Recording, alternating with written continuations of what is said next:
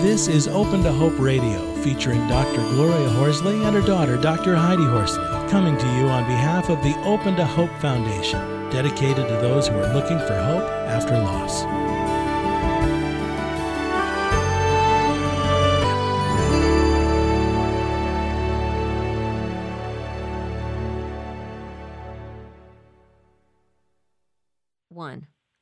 Welcome to the Open to Hope Show in partnership with the Compassionate Friends.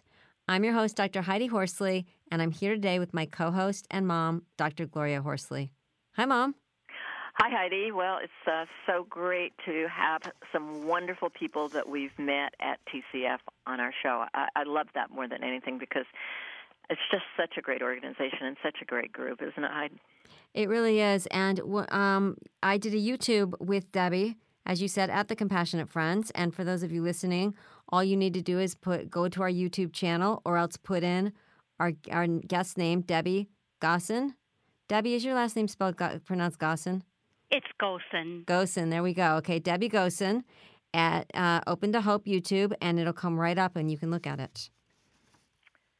And Debbie, you're really going to be interested in hearing about what she's done with her daughter's poetry and pictures and art.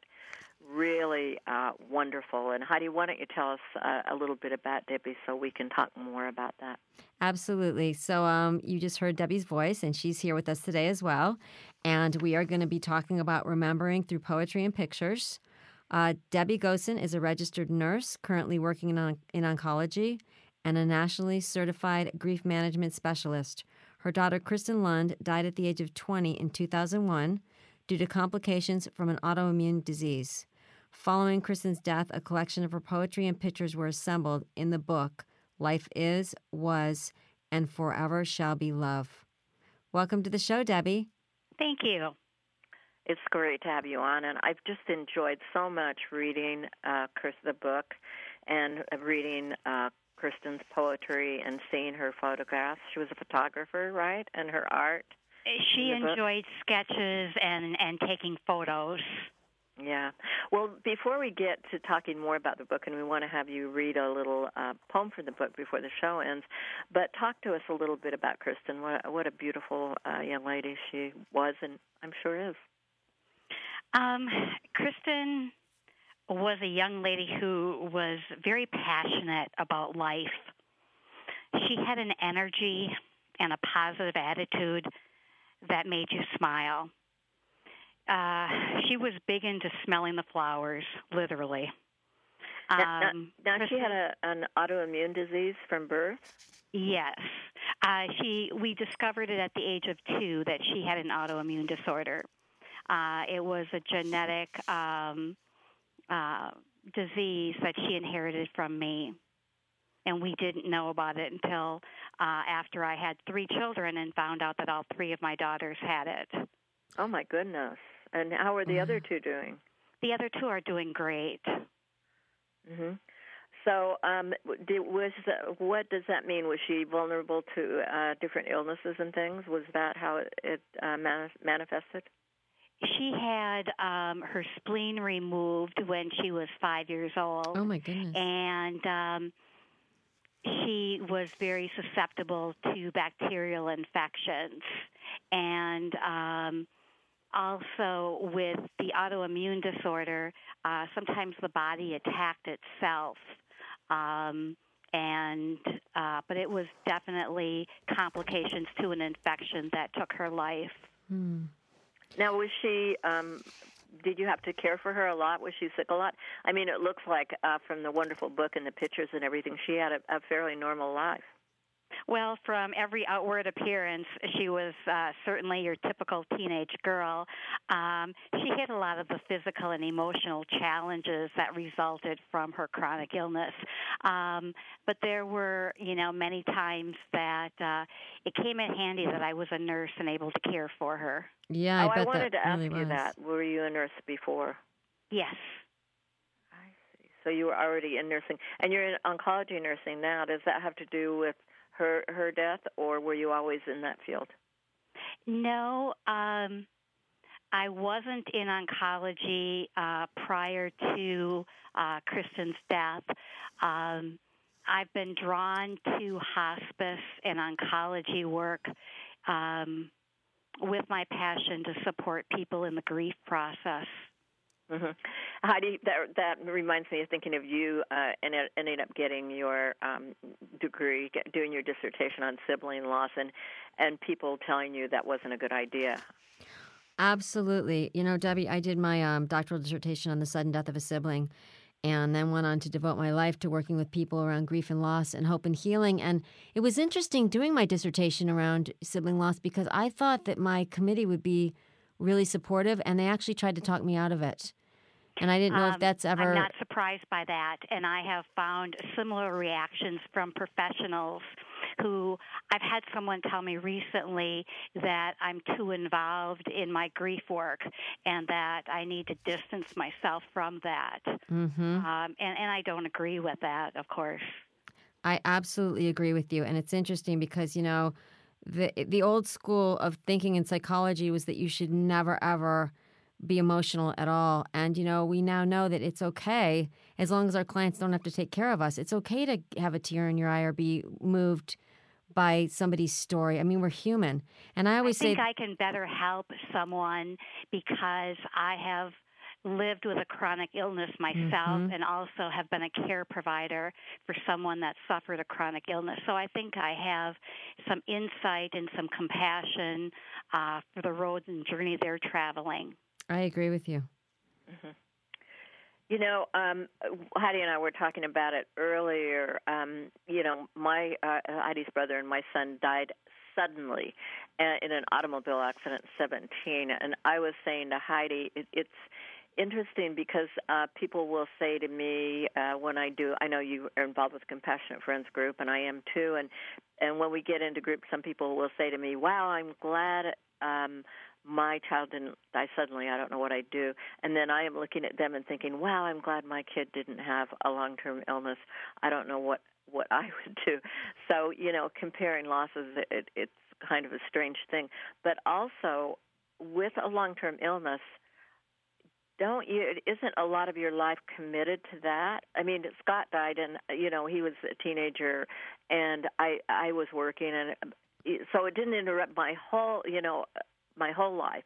And then we were talking about little kids. So if you're taking care of little kids, that can also, you're spending more time doing that. So I don't know. What are your thoughts on that? And your identity can be wrapped up around being a caretaker, too, a caregiver. Very much so. And I'm also a moderator for the Compassionate Friends website or Facebook group for loss following a long-term illness.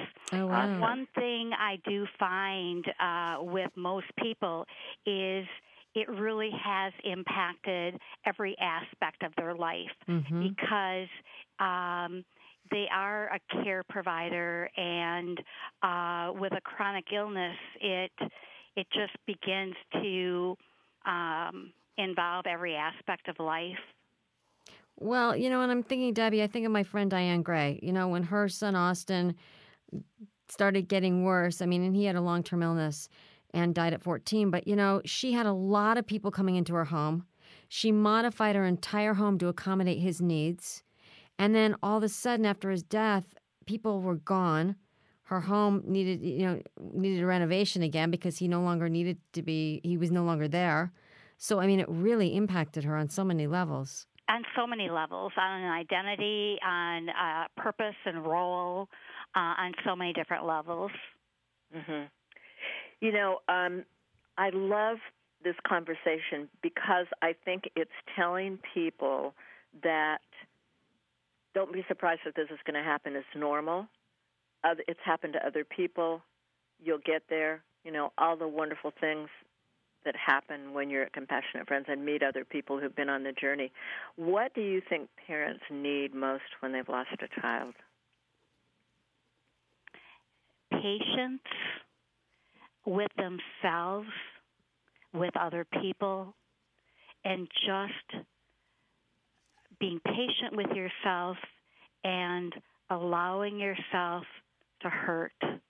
And I think sometimes we try so hard to be perfect in so many different ways, and there's no right way to grieve, and we're not understood, and it's a very lonely place. And I guess I would just advise people to be kind to themselves and be patient and just keep breathing. Mm-hmm. I love the idea of being kind to yourself, because I think often, like you were saying earlier, we are trying to be perfect, and we judge the way that we're grieving. I mean, and if we're having a hard day and we haven't gotten out of bed, or if we're sitting around in our robe, we judge ourselves. We're lazy. Get up. Why are we doing this?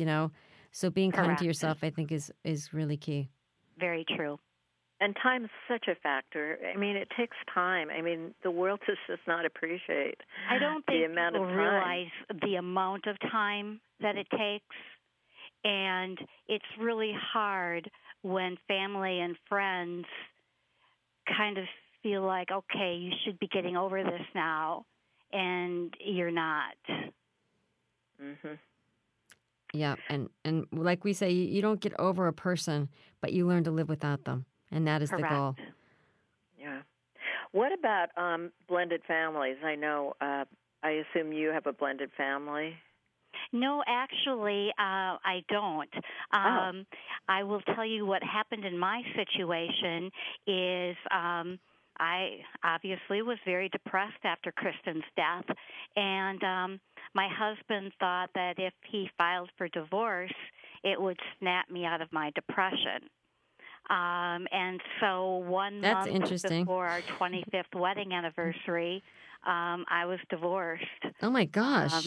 And so it's not a blended family. It was just we both grieved very different, and we just weren't there to support each other. And as Darcy Sims often said, we used our differences as weapons against us and not bridges to bring us together. Mm-hmm. Wow. Oh, the reason I said that was because you went back to your maiden name? Correct. Oh, okay. I assumed that was a blended family. Oh, my goodness. People are concerned about the risk of divorce after a loss. I know that. Do you have any thoughts on that? The one thing that I guess I learned the hard way is that we do all grieve different, and like I said, there's no right or wrong way, but to really have that acceptance of the variation of grieving processes. One isn't better or worse than the other. They're just different. Mm-hmm. Well, and that's why I love the internet, because for some of us, going to chapter meetings at Compassionate Friends and being in front of people and seeing people is healing. But for some of us, like you said, Debbie, I mean, you're running the Facebook Loss Following a Long-Term Illness page, which I love, because some people would prefer to be, on Facebook and in an online chat room rather than face-to-face. Correct. So, and there's a convenience issue as well. Mm-hmm. You can go to Facebook when it's convenient and when you have the need, where sometimes we don't always have chapter meetings at the moment that we most need it. Mm-hmm. And sometimes there aren't chapter meetings in people's areas either. True.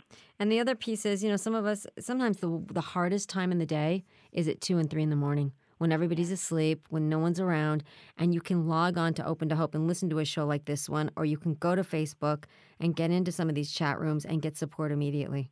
That's so true. And there is that sense of feeling so alone.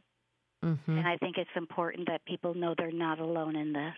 Absolutely. And I wanted to say something about the idea of the sudden death versus the long-term illness. And what I've heard over the years is this, that people, even when people have children and siblings that have illnesses, they still believe in their heart of hearts that there's going to be a miracle and that they are going to live.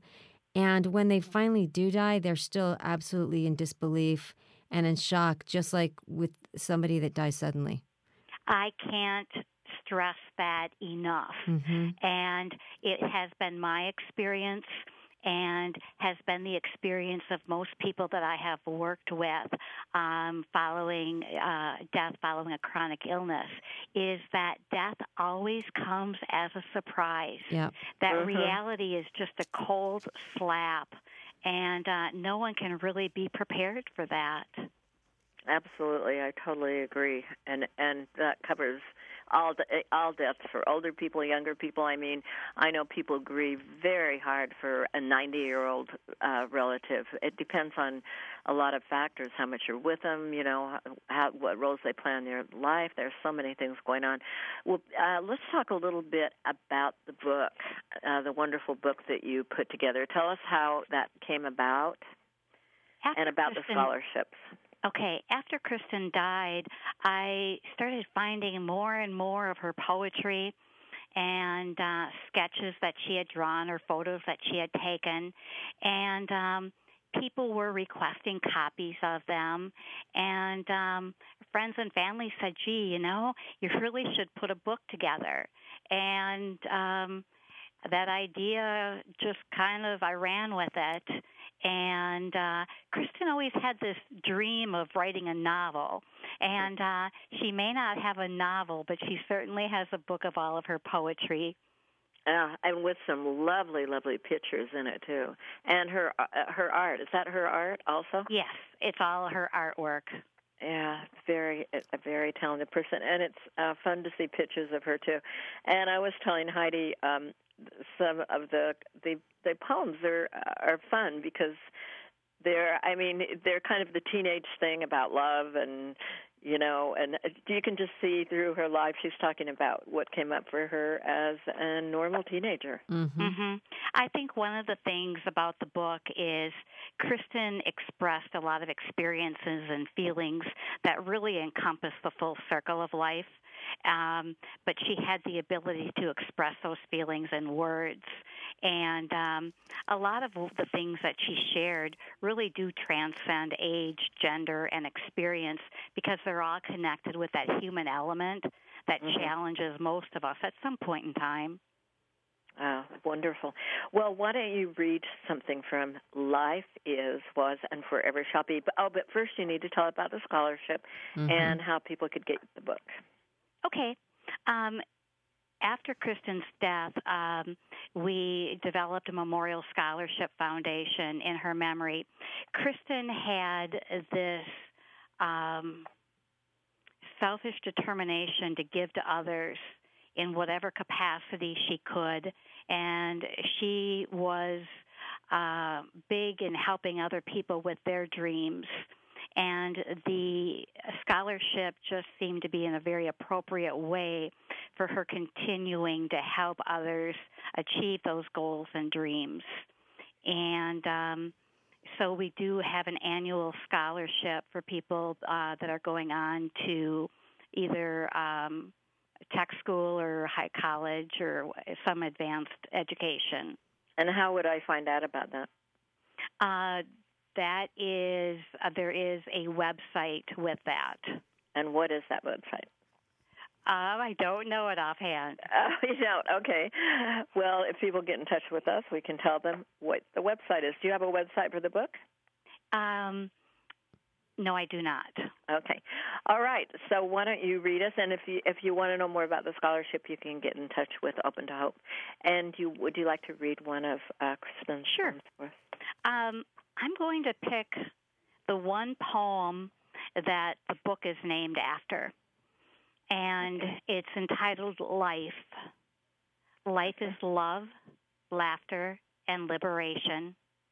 It is sorrow, strife, and strain. Life is romance, regal, and rapture. It's heartache, absurdity, and pain. A bed of roses smelling oh so sweet, but in it lie thorns hidden and sharp. Life is an essence behind a gossamer veil. It is sweet and sour. It's sacred and sometimes sacrificed. And yet, despite its inconsistencies, life is, was, and forever shall be love. Wow. Oh, wow. I love that. That is so beautiful. So wonderful. Oh, taking my breath away. Well, thank you so much for being on the show today, Debbie, and for all the work you've done in Kristen's name and keeping her memory alive through this book. It's been my pleasure. I appreciate being on the show with you. Thanks, Debbie. This was wonderful. Well, Heidi, our guests take my breath away.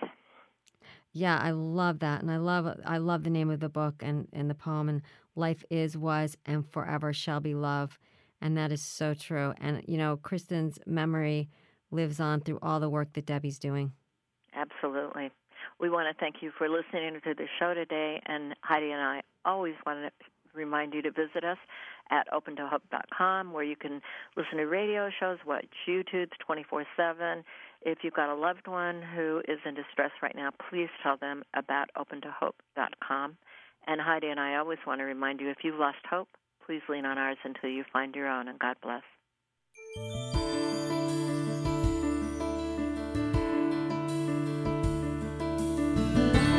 You've been listening to Open to Hope Radio, hosted by Drs. Gloria and Heidi Horsley.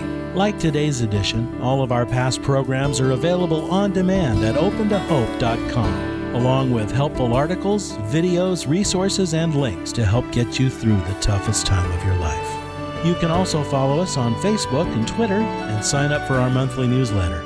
Again, that's opentohope.com. Check it out today. Then be sure to stop by next Thursday at 9 a.m. Pacific Time, when we'll be posting another edition of Open to Hope Radio. Remember, others have been where you are. They made it through, and you can too, as long as you're open to hope.